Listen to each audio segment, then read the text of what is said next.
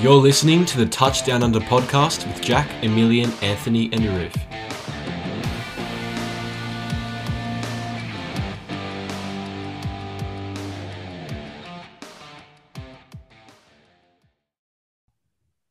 Hello, everybody, and welcome back to the Touchdown Under podcast. I'm Jack, your host, and as always, I'm joined by Emilian. Hey, how's it going? Anthony. Good to be here. And Arif via Zoom.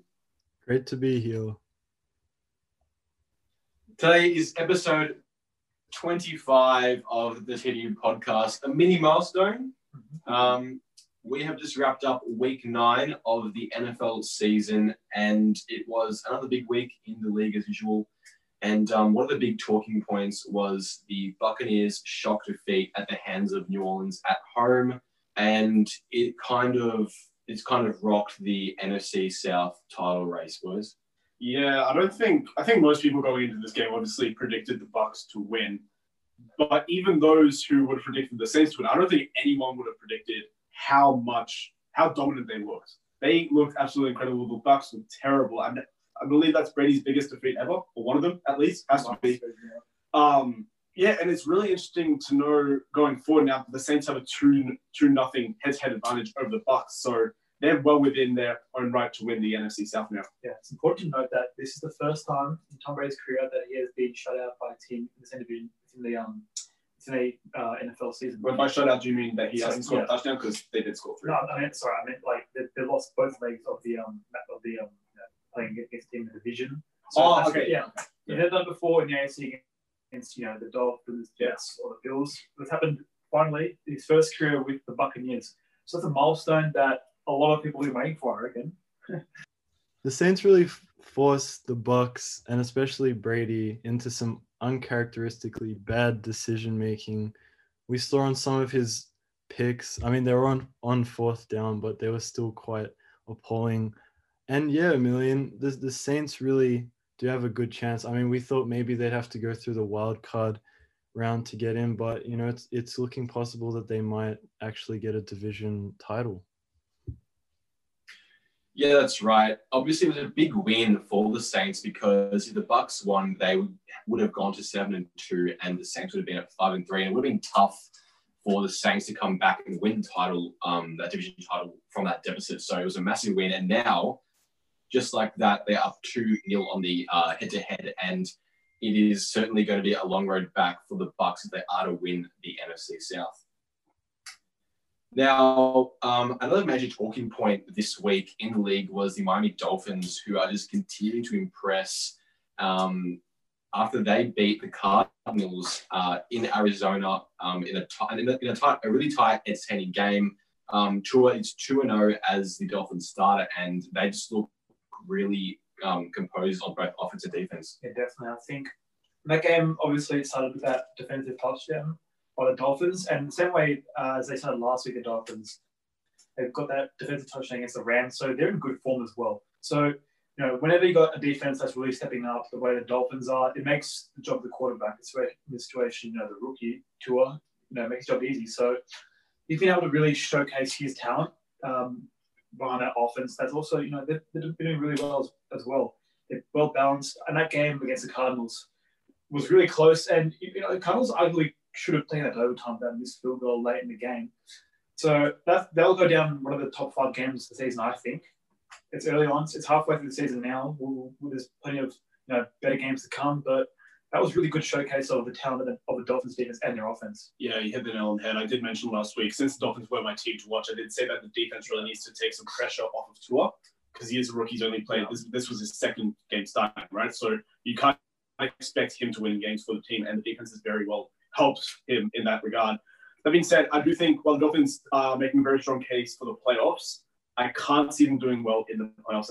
I think there's just too much experience up now, but very promising for the future of the franchise over the next, I don't know how many years, if Tua continues to grow and develop and get more comfortable in that offense.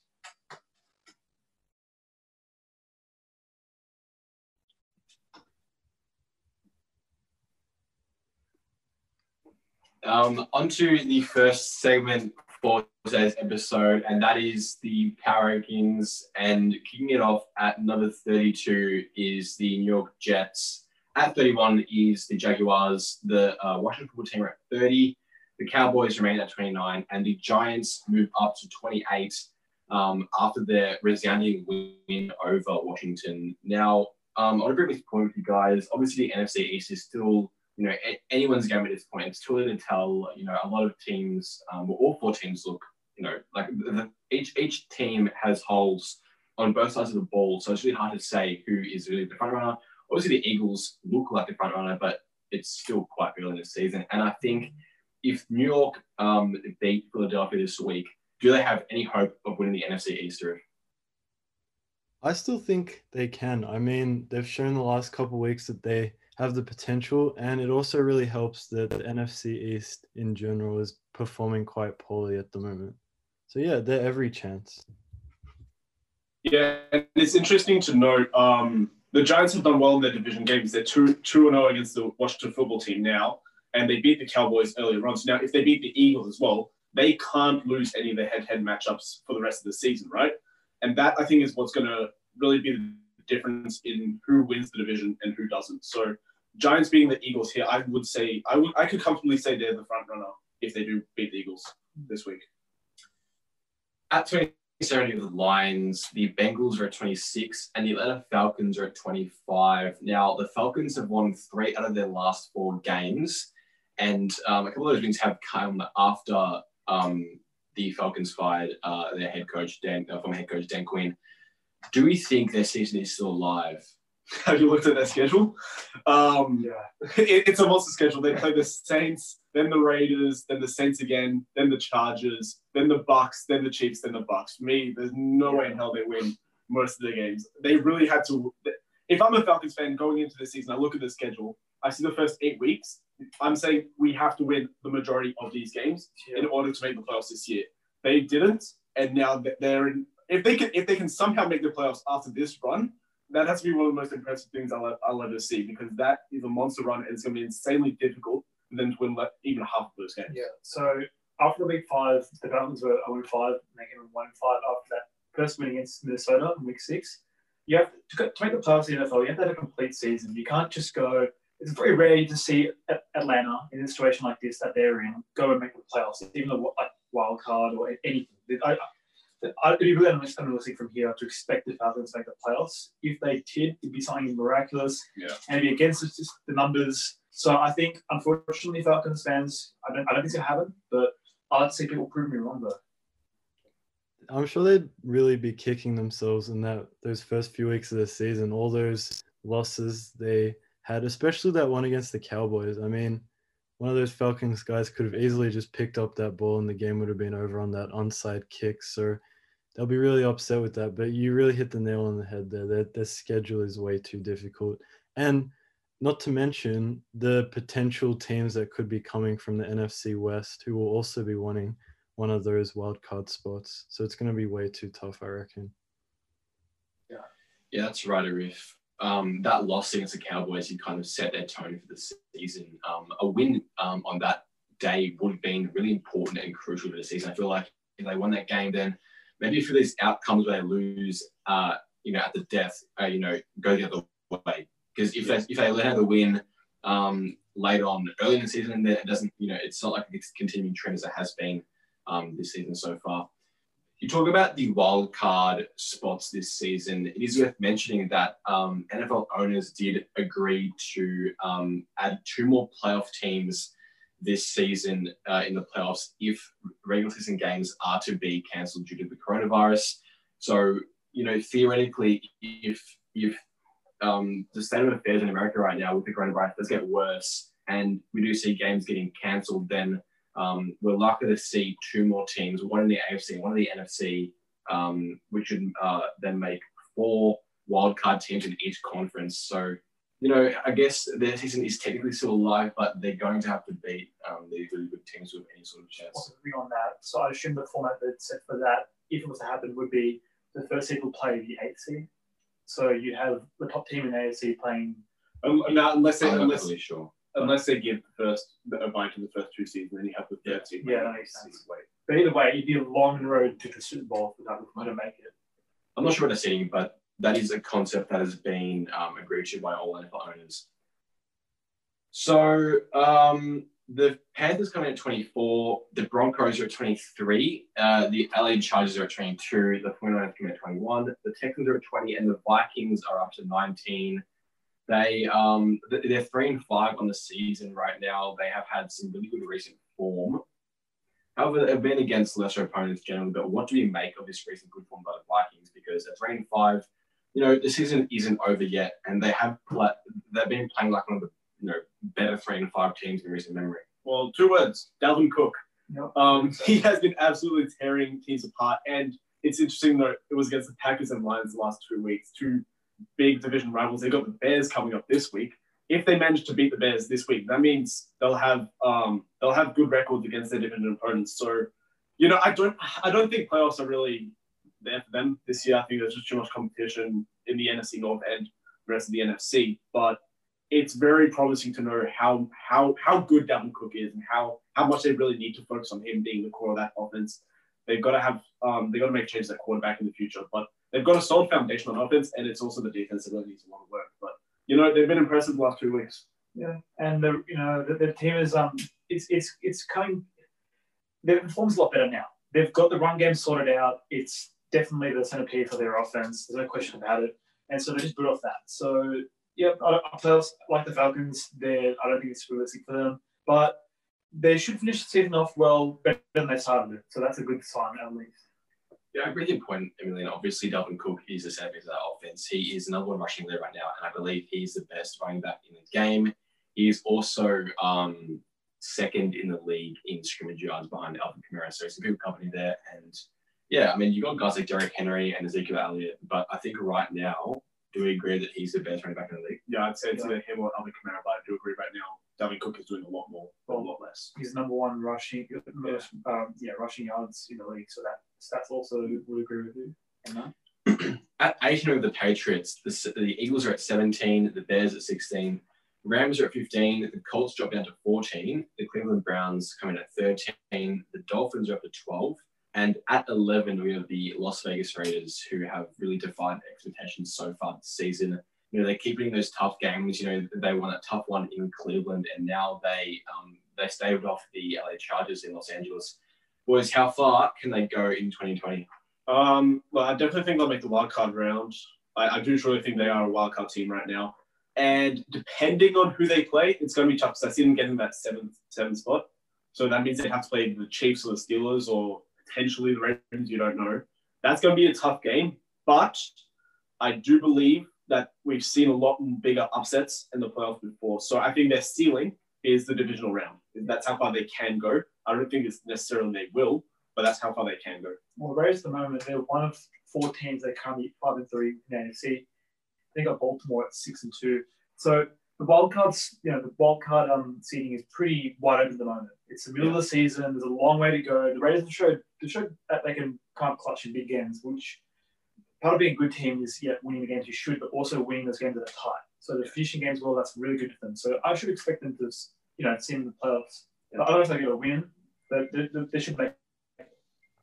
I think the Raiders are a potential wildcard team at this point in time. However, I don't really see them going too far in the playoffs. I mean, yeah, they have been able to grind out those tight wins, but it really came down to that last play, obviously, against the Chargers. And if that didn't go their way, then that division, I mean, the Chargers would have had that game on the Raiders and it would have been a bit different, but we'll see how they go for the rest of the season. Yeah, it's a good point. Emilian, you brought up earlier about the Dolphins in the playoffs and their inexperience as a team. I feel like experience could be the difference between which teams in the AFC do make these wildcard spots. Obviously, Derek Carr is an older quarterback than both Tua Tagovailoa and Baker Mayfield. So you think about like poise from experienced quarterbacks late in the season. I feel like it bodes well for the Raiders, compared to the Browns, who have been out of playoffs for years, and the Dolphins, who've been down the bottom of the AFC East for years as well. So I think they are definitely front runners along with the Colts for a couple of those playoff spots in the AFC. We have the Titans at 10, the Cardinals at 9, and the Seahawks, who are dropped down to number 8 in our rankings. They were, I guess, relatively held instead by the Buffalo Bills on the weekend. I think the question for them is how much will their defense hold them back this season when their offense is, held by good defenses. Obviously, we know the Buffalo Bills isn't a great they're not a great defense, but they did play reasonably well against the Seahawks on the weekend. And towards the end of the season and during the playoffs, they're only going to be coming up against good defenses. And so when the defenses do stop their offense sometimes, can the Seahawks defense step up and stop other teams? In previous games, that the Seahawks defense is very bend but don't break mentality. Like when the game is on the line, they're able to make a stop when it's needed. But the problem is that the Bills were always leading ahead, and the Seahawks were never really put in a position where the defense had to step up, really to seal the game or something like that. And it's interesting to note because the defensive players on the Seahawks, like the defense got 7 sacks on Josh Allen. That's a pretty good feat. It's just the defensive coordinator, Ken Norton, has to go. He's not using the players to their full potential. And we've seen what these players can do individually. I mean, Jamal Adams, he brings so much to the team, but the scheme itself is just not really letting the Seahawks defense thrive. And it is going to cost the Seahawks some games in the future, as it just has with the Bills, and it did with the Cardinals a few weeks ago. So 7 sacks on the game for the Seahawks. Yeah. And the Bills still put up 44 points. Yeah. That says something. If you're a player and you see like your performance and you your numbers like that, that's not too far away from being a franchise record sacks in a game. Like, wouldn't be that far off. So that's it's just the defensive backs were playing they were playing in soft coverage. Yeah. It just allowed Josh Allen to get the ball out way too quickly, and it's just not good. Arif? Exactly. They do have the players, Emilian. You're exactly right. They have the players. It's more about the play calling. They're playing really soft zone defense at the moment, especially in the secondary. In fact, it was really embarrassing to see how far away their defenders were from some of those receivers. That being said, I think they really have found themselves pass rushing wise. I think this was a great game, especially they found a really handy veteran in Carlos Dunlap, sending him over from Cincinnati. So that part of the game they've sorted out. It's now about their coverage, I reckon. Yeah, it will be interesting to see as the season goes on. Obviously, since guys like Cam Chancellor, Earl Thomas, and just departed, and Legion of Boom kind of came to a close, it's been more of an offense first in Seattle. So, I think for them to go potentially to the Super Bowl, we're going to have to see a better performance from the guys in their secondary more than anything, I think. On to number 7, we have the Bills. The Packers are at 6 after their big win. The Buccaneers obviously dropped down to number 5, and the Saints up to number 4. And as we talked about earlier, it's a massive win in the context of that division race. Do we think the Saints are going to be able to keep this lead on the Buccaneers in this NFC South race? I think this is very unpopular opinion, because whenever you go go up 2 wins against head-to-head with the division, you're more likely to win it. But I still think the Buccaneers have the ability to definitely make a late charge. Well, not late charge. They can come in clutch moments, I think. I will go as far to say that was, I think the game against the Saints on Monday, that was something that won't happen very often from the Buccaneers. I think what we saw against the Packers is, I think, what we're more used to seeing from the Buccaneers. So to go up, to be down, 33-0 late in the fourth, I don't think we'll see it many times again by the Buccaneers. So I think they'll finish the season strongly. They got AB. Their offense is clicking apart from their last game. So I think they'll pick up momentum again. They'll pick up the form, and I reckon they'll win this division. Yeah, it's interesting. You mentioned Antonio Brown. I think a big reason of the loss this week, like this past week, was definitely just the chemistry between Brady and Brown just wasn't there. Brady's second pick, I believe, first or second. It wasn't really just a miscommunication for Brown, and it cost them big time. But I think the Saints are definitely the front runners. Both teams have a relatively easy schedule going ahead in the final stretch of the season. They both play the Chiefs, so if one of them is able to beat that team, they really can establish themselves as a powerhouse team. But I don't see the Saints really blowing this lead in the division when they have one less loss and the head-to-head record right now. Yeah, that's fair. I will say, time will tell. That's a really good point you brought up with the schedule, Emilian. I feel like it's really on the Saints really now, because the only really tough team they play are the Chiefs. I mean, they had to play the injured Niners next week, the Falcons twice. Teams like the Broncos and Eagles who haven't been doing so well. So it's really on them if they can keep this lead. They can't be relying on the Bucs to lose or anything like that. Yeah, I think it's an interesting point. I don't think the Saints will lose this division. I think they'll win it. But it's interesting because I think that the Buccaneers are built for the postseason with this roster. So I can definitely see them not winning this division, but them going and progressing further than the Saints in the playoffs. As we talked about before the season started, the Saints have kind of let themselves and their fans down in recent years in the playoffs in key stages. So I think that is a factor. Obviously, you've got a guy in Tom Brady who he wins all the time. So in the playoffs, when the games matter most, I think he's a guy that you want leading a team. Obviously, Antonio Brown just coming over, he is going to need some time to adjust. He's got miscommunication throws with Tom Brady. Give him a few weeks and he'll be fine. Same with that offense. The defense is fine as well. I honestly feel like they will go further than the Saints in the playoffs. Maybe not in regular season, but that's not what matters as long as they get in. So I can see them going further than the Saints for sure. Just a quick point about for wrap up on the Buccaneers. Look at their roster, especially on offense. They have no holes. They're solid at tight end. They're very solid at wide receiver. They're solid at running back and quarterback. And the defense is arguably better than their offense. So that's why I think that they will eventually take over in this division. Even with the head-to-head record, I think they'll win it.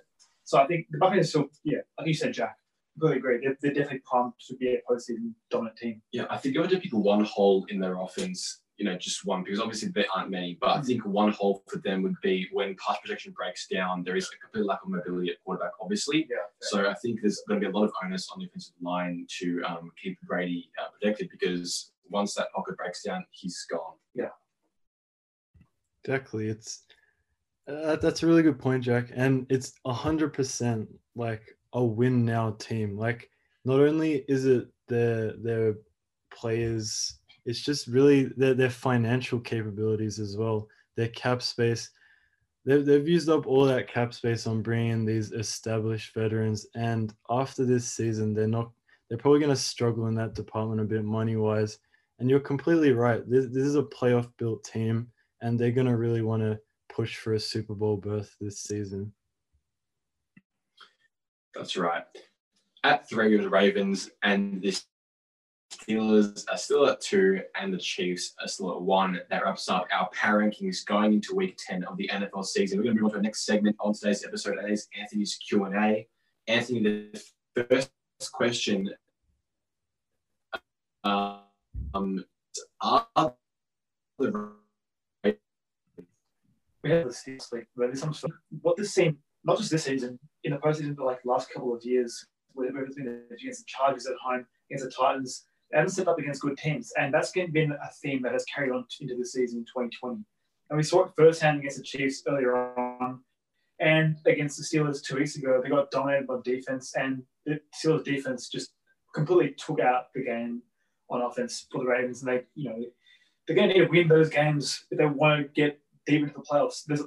Every single Baltimore fan out there would have the same concerns. And whilst they are 6-2, they got the Steelers are 7-0 above them at the moment. Sorry, 8-0, I believe.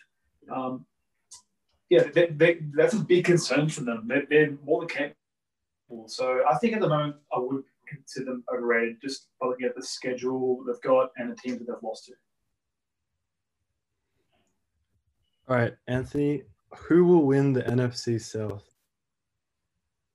Yeah, so we kind of alluded to this before. I still think the Buccaneers will win it, even though they've got that, they're kind of fallen behind a bit on the Saints at the moment. The Bucs are 6-3, whereas the Saints are 6-2. And I think, as mentioned before, I reckon there aren't too many holes on that offense, and that defense is arguably better than their offense. So they're a team that's really, they're primed for the playoffs. They've got all players have got their, sights on the playoffs, and I think more importantly, got their sights in the Super Bowl.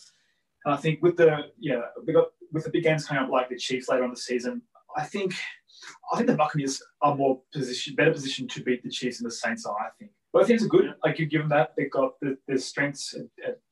Where Alvin Kamara, that's a big strength. But Michael Thomas is back. I think just the players the Buccaneers have on offense, I think they'll just prove to be the better team. So, Anthony, we just talked about the Saints' schedule and how many, I guess, an easier run home for the season. Obviously, the Bucs are really good, but that doesn't really matter anything if the Saints keep winning. Do you think the Saints are going to drop some of these games against easy teams? Yeah, I think so. Who you see them losing to? I think the Chiefs.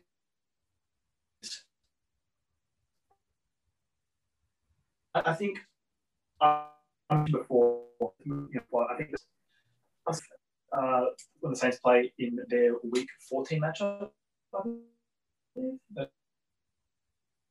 Week 15 matchup, I just will drop, and I think is even if it's away, wherever that game's being held against the Chiefs, even if it is at Arrowhead, I think they can still come away with a win.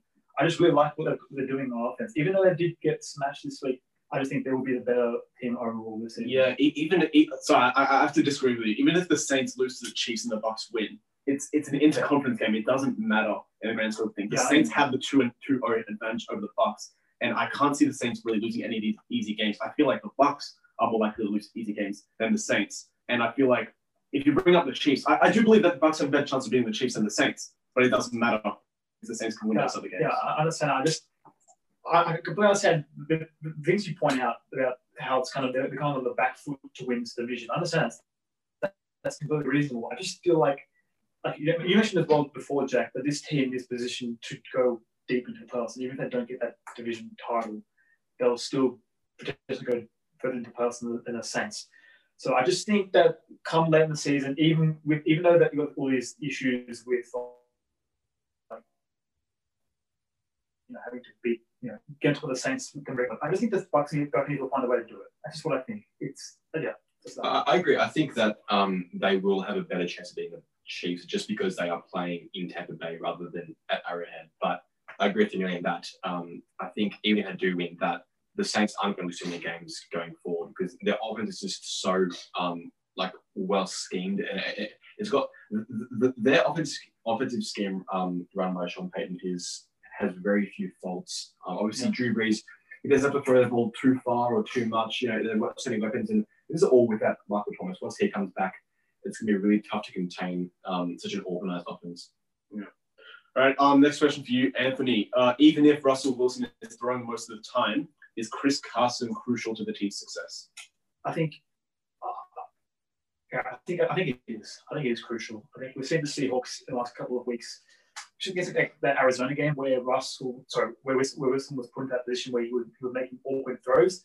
I think any situation where that's happening, you have a running back, like a solid running back like Chris Carson, to even it up and to take that edge off on those really crucial games.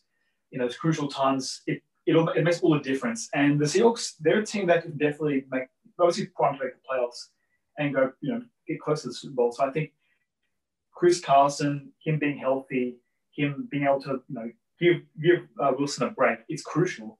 And Wilson's a quarterback that definitely has the ability to, if there was any team in any offense that had, Wilson as the quarterback that didn't really have to rely on a running back, I think his throwing game with the receivers he's got, he's able to, work his magic. He's a good receiver, good quarterback. So I think Chris Carson is still essential. Yeah. Still essential. Anthony, can I ask, do you think, because obviously Wilson is, the be-all end-all of that offense. If he's not there, nothing's there, right? So, exactly. But the thing is, I think Chris Carson is replaceable with an offense personally because you've got guys who can step in Carlos Hyde and Travis Hunter if need be. And I feel like, personally, they can do a similar job with Wilson still performing at a very high level. I don't think that Chris Carson is crucial to the offense, considering that Russell Wilson is, the guy there. So I'll ask you, much better do you think Chris Carson really is than a guy like Carlos Hyde? I mean, when you got Wilson there, it's also shown us in the past that they have the diversity in their run game. It has worked. Carlos Hyde has come in and has stepped up when they need to.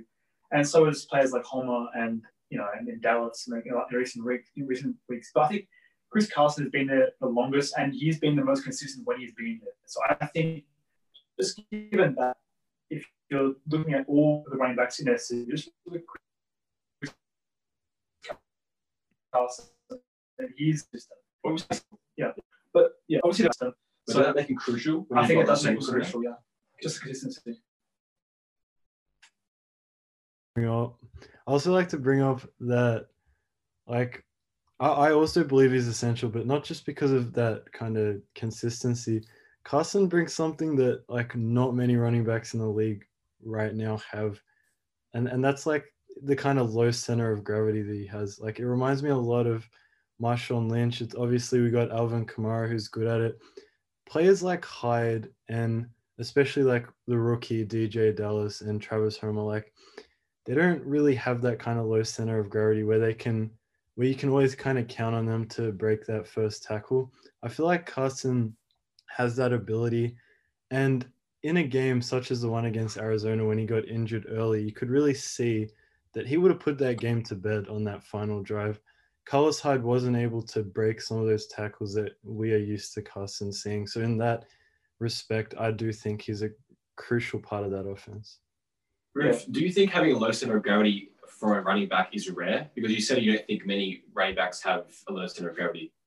It's just like, it's hard to say. I personally think it's fairly rare to have his kind of tackle breaking ability. The only running backs I can think of on the top of my head that can break tackles like Carson can are Derrick Henry. I'm talking about breaking tackles. No, it's kind of related though when you think about it. Like, I know obviously they're all built to have kind of a low center of gravity, but like also in terms of breaking tackles, I think that Carson is up there as one of maybe like 5 running backs in the league who have that kind of ability, consistently able to do that kind of stuff.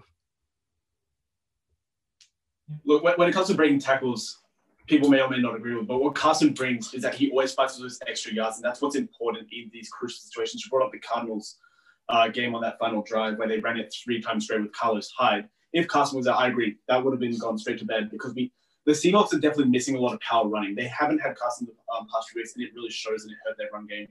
And the Bills basically shut down Russell Wilson. Yeah. Okay. And there was no run game to help him. DJ Dallas did not get it done. If Carson was in that game, we could have definitely seen a completely different offensive output. And I do think Carson just brings so much more to that offense. I do believe he's the second most valuable player to that offense right now. It's just to wrap up my question. I think the point you just brought up is very relevant. I think the definition of has the lowest center. I think having a player like that is crucial because when you're in the playoffs and you have a high intensity team, high tackling is crucial. Someone has a low center of gravity can break tackles, and it's been that system for a long time. And it's consistent. That's crucial. So your point makes it even more, proves that he's even more crucial than I first initially said. So yeah. Yeah, obviously some backs are better at breaking tackles than others, but I feel like having a low center of gravity is something that pretty much all running backs have. I don't think you're running back in this league if you don't have a low center of gravity. Obviously, the two things go hand in hand, but I think all running backs have low center of gravity, but not all running backs have, a really good tackle breaking ability. So I agree. I think Carson is a guy who is an above average tackle breaker, but I think you can find that most running backs have low center of gravity. That is Anthony's Q&A for this week, and we're going to move on to multi-madness. And we've been unsuccessful in the last few weeks. We're on a bit of a skew right now, but kicking off our 5 legs for this right now is Las Vegas to beat Denver at Allegiant Stadium. Obviously, we talked about the Raiders winning tough games, their experience at quarterback, and just their overall good play of the team this season. Personally, I think they've overachieved in my eyes. So I think to beat Denver at home, I think it's a pretty easy ask, personally. Yeah, I agree with you. I think Denver's a team that's not in the best form. So, and the Raiders are coming off that great winning against the Chargers. So I think this is an easy option for us, yeah.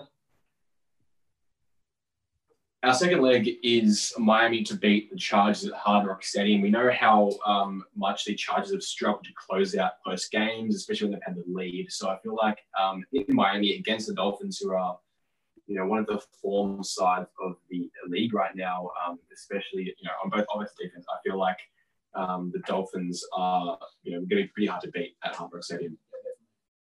I think Yeah, I feel like they could really force the rookie into some bad decisions, especially how well they're playing on defense at the moment. I mean, I mentioned all those additions in last week's episode, and they stepped up once again last week against Arizona. So I'll be looking for them to fairly comfortably win against Los Angeles.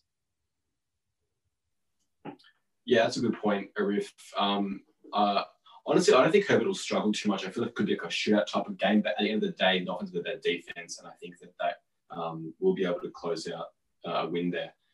Our third leg is the Ravens to beat the Patriots at Gillette Stadium. Personally, I think it was a risky one just because, the Patriots got a good comfort behind win last week. And, back at home, Lamar Jackson hasn't been too flashy this season as compared to seasons past. So, and we just talked about how the Ravens could possibly be a little bit overrated. So at Gillette Stadium, I feel like, I'm speaking the Ravens, but what I'm saying is that this, is one of the riskier picks, I think, this week. Yeah, definitely. I think if the Ravens want to prove that they're a team that is going to go to the playoffs and they're going to go far, like they should, because they are a good team, this is a game that they should win. But as you mentioned, the Patriots at home, I reckon there's a good chance that they can get up here. Last week they got that clutch win, and 2 weeks ago against Buffalo, they should have won. They arguably should have taken it overtime as well. So they're not that far off from the rest of the good teams in the league, I think. So this is going to be a close one. Yeah, it's a good point because I think an interesting point to mention is after a number of weeks having struggled, I think Cam Newton really got his mojo back last week against the Jets. Obviously, he played well throughout the game and he led that game-winning drive to get the win there. So if he can get in that good form, I don't see why it couldn't blow an upset. But I think the Ravens are in the box seat to win this game.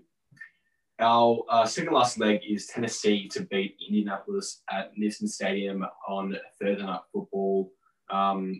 The Colts lost against the Ravens, and the Titans beat the Bears, in what was a pretty dominant win overall. Back at home again, the Titans, I think they're going to be pretty hard to beat. Yeah, I agree. I think it's going to be quite a defensive game, to be honest. I think Titans are definitely going to look to run the ball a lot more because Colts secondary is much better than their run defense. I think we can all agree on that. So it's going to be defensive, but the Colts offense, I don't know, it's nowhere near the level it needs to be right now to compete with higher teams, with better teams. So the defense did well to contain Lamar Jackson for a bit of the game, but once it stops, their offense just can't keep up, and that's really what's going to be their Achilles heel. That our final leg of this week's multi is the Bears to beat the Vikings at Soldier Field. The Vikings have traditionally struggled at Soldier Field. The last time they beat the Bears in Chicago was in Mitchell Trubisky's debut game. So I feel like even despite the Bears just really struggling on offense, I feel like having lost three in a row, this is a good potential for a bounce back win, a bounce back game, especially if Matt Nagy, potentially gives up play calling duties this week. Yeah, I really think this game personally solely relies on the Bears' ability to stop Dalvin Cook. And I'm a big fan of the Bears' run defense. I definitely think they have the potential. Obviously, they don't have to stop him, but if they can slow him down, obviously not let him get over 200 yards as the Lions did last week, then that will go a long way for the Bears to win that game.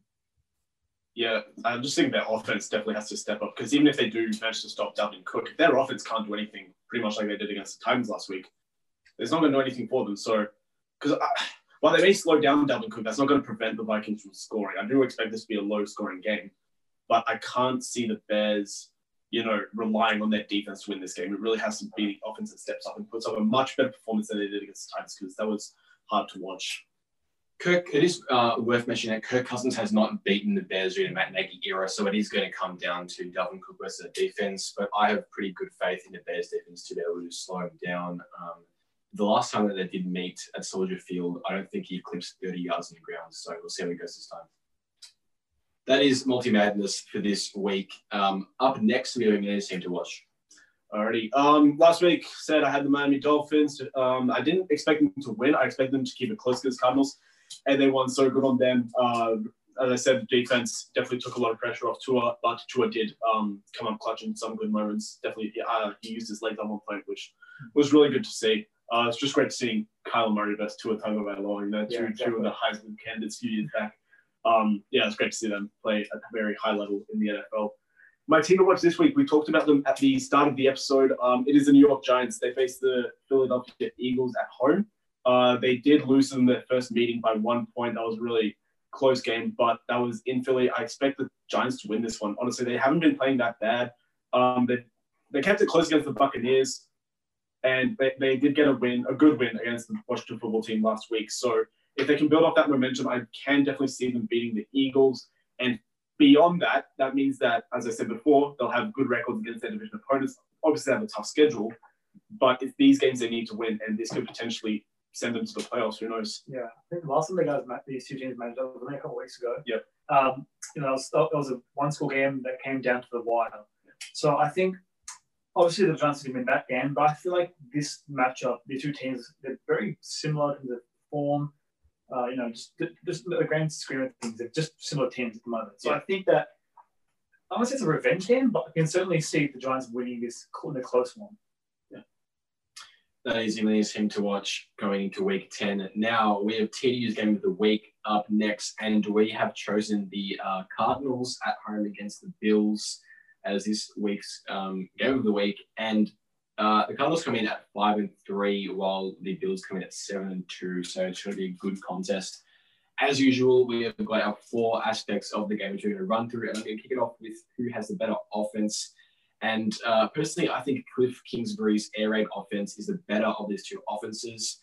That's not a knock, however, on Buffalo's offense. Obviously, Josh Allen has been, pretty good for the majority of his season. He's had a couple down games before last week, but this past game against Seattle was definitely a step back in the right direction.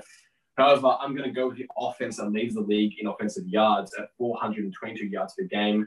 They also rank 6th in the league in points per game. So I'm expecting a high-scoring game, but I'm also expecting a Cardinals win. Okay, so I have the defense this week, and honestly, this is a really difficult one to pick. I mean, this time last year, I probably would have picked the Buffalo Bills, but this week I'm going with the Cardinals. I think that the Bills give up too much yardage on defense. I know they're great at causing turnovers, but I personally think overall the Cardinals have a better defense. They get quite a few sacks. They have a really fast game plan on defense. I think that with players like Buda Baker and obviously, I mean, we've been seeing a bit of Isaiah Simmons these last couple of weeks after his strong showing against Seattle. So I think these kind of players are real playmakers, those kind of people you want on your defense.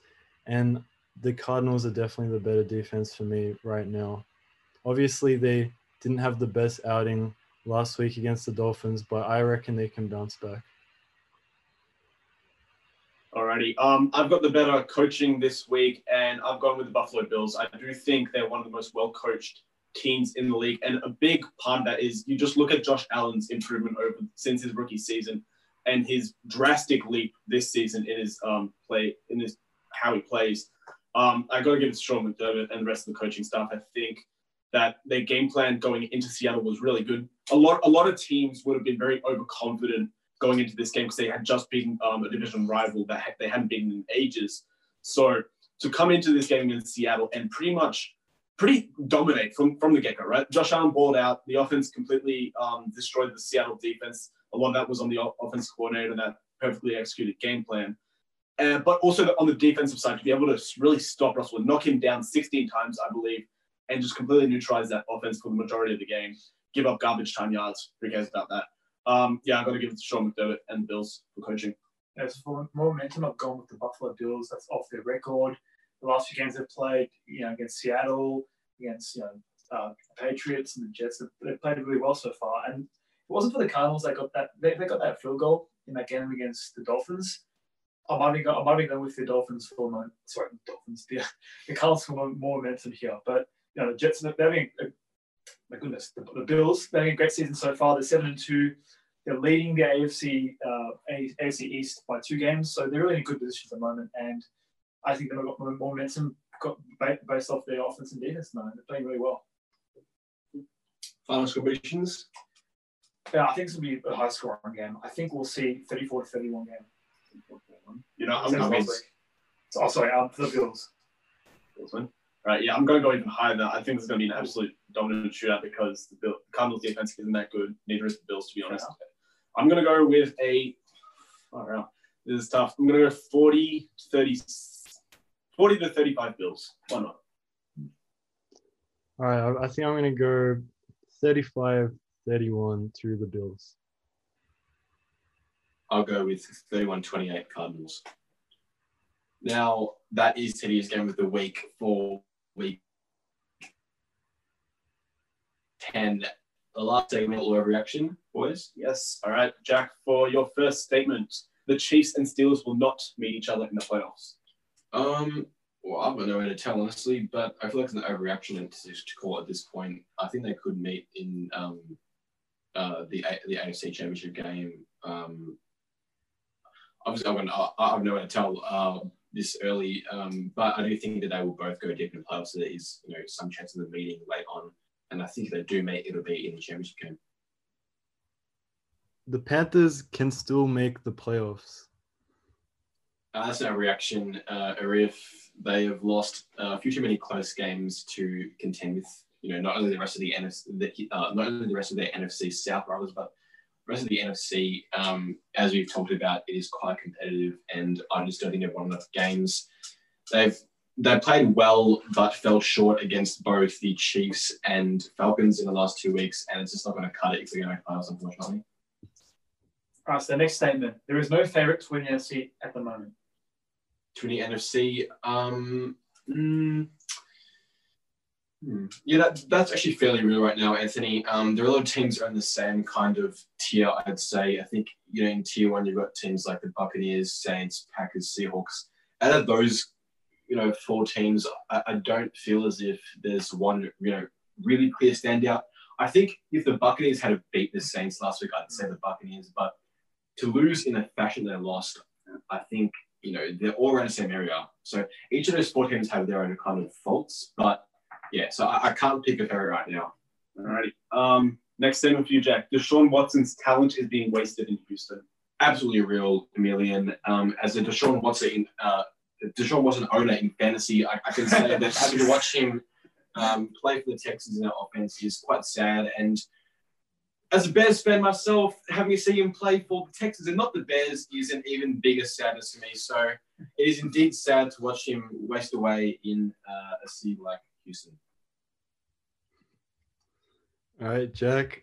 If the Chargers were completely healthy, they'd be second in the AFC West right now. It's hard to say, but I think I'm leaning more towards real. Not only if they have more healthy players, but I think to have a couple of those players healthy would have kind of put them over the edge in some of those close games that they lost. And I think a lot of those close games could have put them in a position where that they would be either neck and neck or above the Raiders in the division. All right, to finish things off for this episode, the Steelers' close game against the Cowboys is boring for them. Boring? Yeah.